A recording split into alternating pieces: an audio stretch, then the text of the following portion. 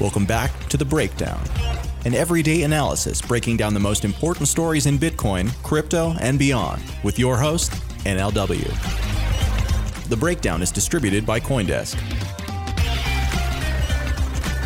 Welcome back to The Breakdown. It is Monday, January 6th, and today we're going to be talking about three things. First, we have three questions surrounding Iran and Bitcoin. Basically, how Bitcoin will react or not react to the increase in volatility in the world created by the recent political and military actions around Iran. Second, we're going to be talking about Telegram and some new news that relates to their TON token, which is one of the best funded and most anticipated token launches of the last couple of years. Third and finally, we're going to be talking about the dust up around Nakamoto.com this past weekend and what it means. So first, let's dive into this Iran and Bitcoin situation. Obviously, last week there was a military action against one of the key leaders of the Iranian military and the Iranian political apparatus. I'm not obviously going to talk about the political implications of that. That's not what this particular podcast is about. But I do think that any time that we have a situation on a global stage that potentially increases the volatility and instability of the world, we have to ask what the impact on Bitcoin might be, particularly as the narrative of Bitcoin as a way to opt out or protest action that you don't like from your political leaders is such a key narrative. So I think there are three questions regarding Bitcoin surrounding this Iran situation. The first is, will it impact the price and why? The second is, will it be a safe haven asset in Iran or elsewhere? And three is, will it shift the narrative among US lawmakers? So let's take the first question first. Will it impact the price and why? We have seen a price increase since this happened. Bitcoin bottomed out on Friday just after the announcement of this military action at something like 68.50, and since has gone up like 10% or so to 7,500, 7,600 as of the time of this recording. Again, whether that is attributable directly to this particular action or to something else entirely unrelated is impossible to tell, but it's worth noting that the price has gone up. The question I think that's more relevant in some ways is why, which gets us to the second question. Will Bitcoin act like a safe haven asset either in Iran or elsewhere? And there's a couple pieces of this. The first is this question of, will it act like a safe haven in Iran? So just after the reports about this big action took place, there were other reports showing that or suggesting that Bitcoin was trading at the highest price ever in Iran in local markets via local Bitcoins. It's something like the equivalent of 24,000 US dollars. Now, there have been a lot of folks who have said that we should be skeptical of that, saying that it has more to do with the price volatility and the way that the things are measured. Other folks have pointed out that local Bitcoins, because of changes in policy, are just kind of an unreliable measure. There's evidence on both sides of that narrative.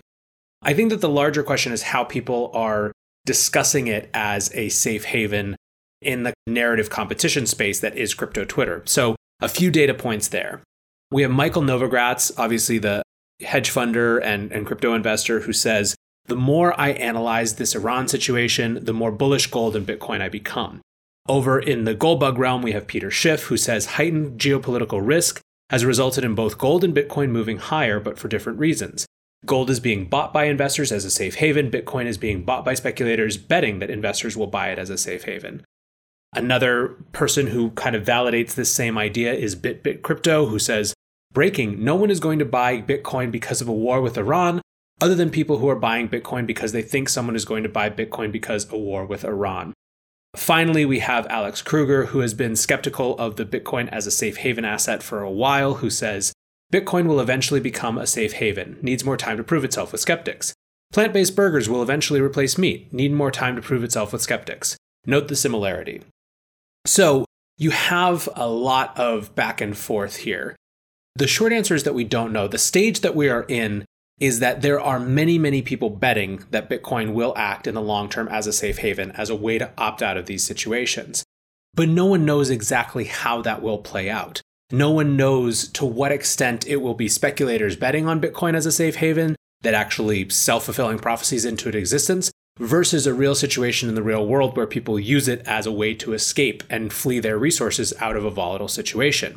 Now, Hodlnaut takes a different tact and basically says that we're going to see this play out in the days, weeks, and months. He says, War is sad. It does give data on how assets are perceived, though. Bitcoin's correlation with gold has been increasing sharply last year. I think the coming days, weeks, and months will make it very clear that Bitcoin is now definitely considered a safe haven asset. Max Feig actually went to Twitter and asked people what they thought about it directly. He says, "You're a financially literate, dovish American. Trump launches us into a war that embroils Iran, Turkey, KSA, Israel, and Russia. Our war machine kicks into high gear both in terms of spending and deployment of force. Do you view Bitcoin as a form of peaceful protest?" Right now, 67.5% of the voters on this poll on Twitter have said yes versus 32.5% that have said no. This question about will Bitcoin act as a safe haven asset, I think, is just going to persist. It's going to be unclear. It's not going to be as clear cut as the way gold does. I guess one more take that I think brings us into our third question, though. Will this shift the narrative among US lawmakers? So Ryan Selkis from Masari wrote a piece called War and Reserve Currencies, which he sent out to their newsletter. And he basically says, more immediately, I'd worry about what an escalation in the US-Iran conflict, even a limited one, would do to the crypto industry. Bitcoin and its brethren are risk assets. They would be among the first to get market sold in the event of an uptick in global economic and regulatory uncertainty. That cyclical pain could be exacerbated by further crackdowns in the industry. Even threats of wholesale restrictions on crypto business activity and/or ownership would create existential fear for many current investors. Some might say this is FUD because Iran's maximum possible crypto usage would be limited by Bitcoin's low market cap. But stats don't really matter for politicians. Imagine a story similar to the one from New York Times last year about how, quote, Bitcoin could help Iran evade sanctions after a retaliatory terrorist act on a regional embassy or worse. If we got the Patriot Act after 9/11, I'm terrified to even think about what sort of executive orders and legislations we'd have to ward off if it came to light that crypto usage in Iran was spiking, even anecdotally. So this is, I think, a really important point that has to do with the narrative shift among US lawmakers. And this goes back to actually something that Brad Sherman, who's the congressman from California, has made a point about, or he went out of his way to make a point about in David Marcus's testimony before Congress around Libra. Sherman basically said the first time that we see that crypto financed a major act of terrorism, you'll lose the support of every American because of that. He's almost calling for it, right? This is famously the same testimony where he basically made it sound like cryptocurrency and Bitcoin are as bad as the 9/11 attacks, which didn't go over real well for obvious reasons. But there you have it. So far, there's some interesting evidence that this is impacting price. There is continued debate, as you would expect, around whether Bitcoin is going to act like a safe haven asset. And in the meantime, that debate is being played out perhaps in the speculation, which could be the thing that's impacting price. And third, I do think there's meaningful reasons to be nervous about the potential impact around the narrative with US lawmakers. Anytime you have a new designation or an increased focus on a place or a people or a military as the enemy, to the extent that the enemy starts to adopt a technology, even if it's just an open permissionless technology, it can get dicey. Worth continuing to keep an eye on, certainly something that's important to me, and I think important for all of us. But let's shift a little bit now to our second topic for the today, which is Ton and Telegram. Telegram is obviously one of the biggest messenger services in the world. It is at the root of the crypto community, simply in the context of probably the second biggest place outside of Twitter, arguably bigger than Reddit at this point, where the crypto community actually discusses everything, right? There's rooms for DeFi, there's private rooms that are all investors, there's every, protocol community has its room. So Telegram and crypto story are inextricably linked in some ways. They raised $1.75 billion for their ICO. And before Libra was kind of the biggest, most talked about potential future token to be integrated with a messenger app, right? I think Libra has kind of overshadowed it. But before that, Telegram was the big game. And obviously, the fact that 1.7 billion has been invested and those hugely marquee investors involved suggests that. The SEC is basically at war with Telegram. The CEO of Telegram is supposed to be depositioned tomorrow, I believe. And Telegram is taking a pretty aggressive response to the SEC and is kind of pushing back. Obviously, there are some parallels here between the fight between Kik and the SEC and the fight between Telegram and the SEC. But ahead of that deposition this week, they made some announcements about what people can expect from Telegram, from the Ton launch. And the big banner headline, I think, had to be that Ton will not be integrated into Telegram, at least at the launch. So Ton will have a separate wallet that is external to Telegram, the messenger service. And basically, the response of the crypto community is that this sucks for their investors, right? So Spencer Noon writes, massive blow to Ton investors as Telegram announces its cryptocurrency won't be integrated natively in the Messenger app, but rather in a standalone wallet. 90% of the investment thesis for Ton was having Telegram as a distribution channel. Catherine Wu points out that this could have implications beyond just Telegram. She says, it's clear that Telegram is playing the offensive right now in the midst of their SEC battle, but I also wonder what this new announcement could mean for Libra with regard to using Facebook Messenger as a distribution channel. So clearly she's seeing that there is maybe some implications that are broader. Mike Dudas from The Block says this is the ultimate blockchain crypto token gut punch from Telegram. Investors handed over $1.7 billion and waited nearly 2 years to learn that Ton tokens give them no special rights and no guarantees of support from the app's distribution. Ouch. This is, I think, probably the most interesting regulatory and legal battle this year. Certainly more interesting than Kick in a lot of ways. It is the case, and this is Ryan Selkis made this point as well. He says the Telegram versus SEC case is the real SAFT case to watch. SAFT is Safe Agreement for Future Tokens. This is going to be a big deal. I wanted to call it out because it's a major piece of news that I think people are just starting to wrap their heads around. And I anticipate we'll be hearing a lot more about this, particularly in the wake of the coming deposition. But third and finally, let's turn our attention today to Nakamoto.com. So Nakamoto.com describes itself as a new general interest journal for the crypto community. And they launched this project on Friday, which was the 11th anniversary of the Bitcoin Genesis block. And effectively, it is Balaji Srinivasan, who is previously the CEO of Earn.com and was then at Coinbase, put together a cohort of really prominent voices in the space. So this first issue that they released had Vitalik Buterin, Jameson Lopp, Zuko, Linda Shi from Scalar Capital, Michael Arrington, and a bunch of others contributing. So really high-profile folks writing about all these different aspects of crypto. It was interesting. They went to pains to talk about how pro-BTC they are. So they say, and this is in their announcement tweet, all Nakamoto contributors are pro-Bitcoin for the long term. We believe a commitment to the success of Bitcoin reflects core values of our community. Beyond that, we are ecumenical and publish a variety of points of view. See our contributors here. On the one hand, I saw this and just thought to myself, oh, cool, another publication with some interesting people and interesting new content to check out.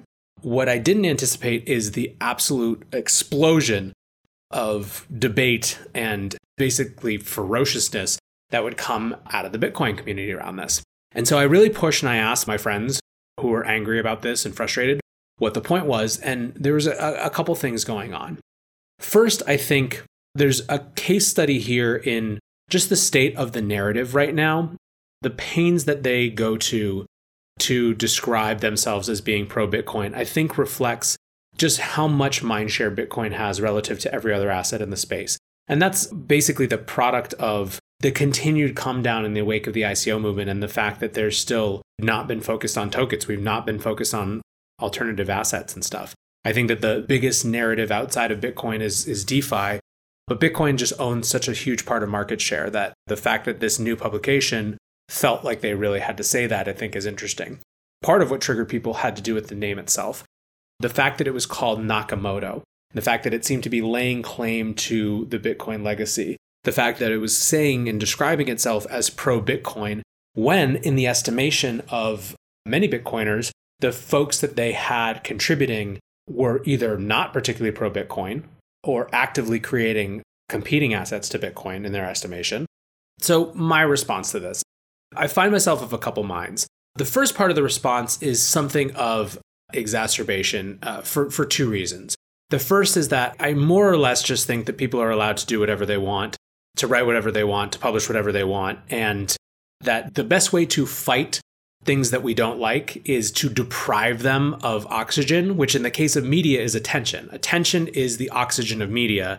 And when you debate it, you add fuel to the fire, right? You just push views over to it. When, on the other hand, you just don't talk about it, it dies, right? These are all prominent people. They'd move on with their lives. If the best way, in some ways, I think, is to deprive the things that you don't like with the oxygen of attention. So that's part one.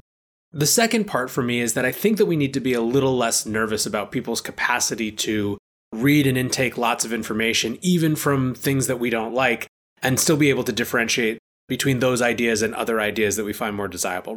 We don't need to protect people from exposure to different ideas. I find that a concerning and slightly paternalistic disposition that we can sometimes have.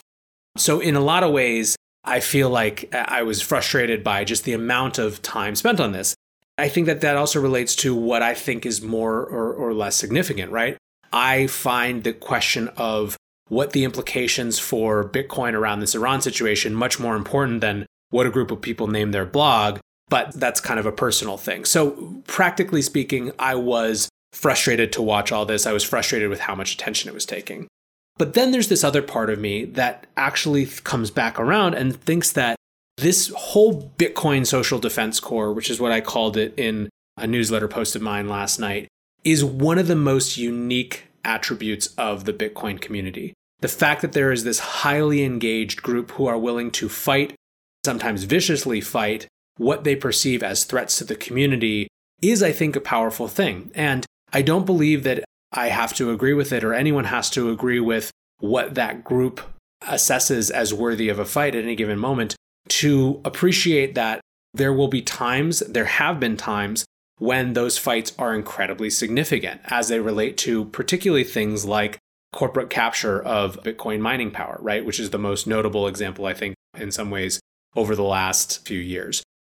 Where I landed with this is that, yeah, I more or less like there being more content and I'm interested to see what people produce. And I'm excited to see more ideas being shared and I want people to debate things rather than just cut them off. At the same time, I understand why the response was what it was. And I think that in some ways, it's just a reflection of this unique attribute of Bitcoin. I'm able to appreciate it on that level, at least. But I'm interested to see what other folks thought. Is this dust up just absolutely ridiculous? That's basically been the point of some. So Ryan Selkis basically just called everyone who got inflamed by it snowflakes. You have others, people who are still fighting this on Twitter now, who are trying to debate the merits of it. I'm pretty done with the conversation, I think, and ready to move on. But I do want to know what people think. Is this something that we really need to pay attention to because this is a wolf in sheep's clothing type situation or a Trojan horse situation? Is this just an absurd blow up over nothing? Let me know what you think. Tweet at me. And for now, thanks for listening, guys, and I will be back with you tomorrow.